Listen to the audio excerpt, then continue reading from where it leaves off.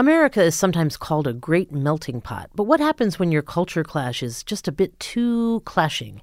I'm Lisa Morgan, and today on The Weekly Reader, our book critic Marian Winnick reviews two new books about the tricky balance of maintaining your cultural identity whilst working hard to fit in. Hi, Marian. Hi, Lisa. As Adnan Syed makes the news again, I have a book to recommend by his childhood friend Rabia Chaudry, who originally brought Adnan's story to Sarah Koenig and wrote a book of her own about it, Adnan's Story, which also became an HBO limited series. Chaudry is a gifted storyteller and cultural commentator with a special knack for food writing, as quickly becomes clear in her new memoir, Fatty Fatty Boom Boom, an unblinking account of the high price paid for the comforts and pleasures of eating. The memoir begins in Lahore, Pakistan, where the author's veterinarian father and school administrator mother married and started their family, moving suddenly to the U.S. while she was still an infant. Jaundiced and scrawny at birth, she was given half and half in her baby bottle and frozen butter when she began teething. You won't believe me, but as God is my witness, I can still taste the salty cold butter in my mouth melting into heavenly pools. This tone of rueful candor continues as she tracks her ever-ballooning body to adulthood, with desperate recourse to fad diets, CrossFit, a gastric sleeve operation, and more along the way. The tortures of immigrant life in suburban Maryland, blissful return visits to Pakistan, the hilariously horrible wedding of her auntie, and the equally horrible but not so funny occasion of her own, every episode glitters.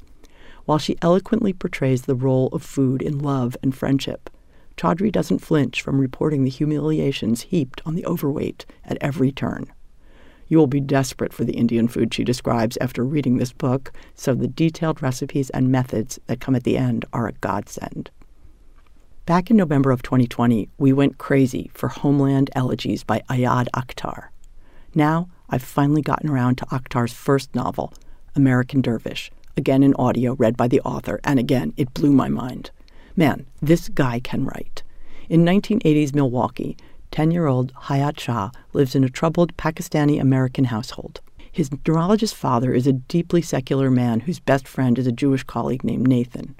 Not only does father never go to the mosque, he also habitually cheats on his wife with white women. Then Mina, his mother's best friend from home, arrives with her young son to stay with the family indefinitely. Beautiful, spiritual Mina introduces Hayat to the magic of the Quran and encourages him to become a hafiz, someone who knows the whole holy book by heart. When Mina and Nathan fall in love, Hayat's jealousy leads him to an act of betrayal with huge ramifications for everyone involved. The author, himself a first-generation Pakistani-American from Milwaukee, perfectly balances a moving exploration of the understanding and serenity Hayat finds in spiritual practice with an unsparing portrait of fundamentalist bigotry and cruelty. I said when I read Homeland Elegies that Akhtar is the Muslim Philip Roth, and with this book, I double down. The issues of faith and identity, the auto-fictional aspect, the humor, and the fireworks writing. God, I just hope Ayad Akhtar is writing another novel. The books are Fatty Fatty Boom Boom by Rabia Chaudry and American Dervish by Ayad Akhtar. You can find more information about these titles on our podcast at wypr.org or wherever you get your podcasts.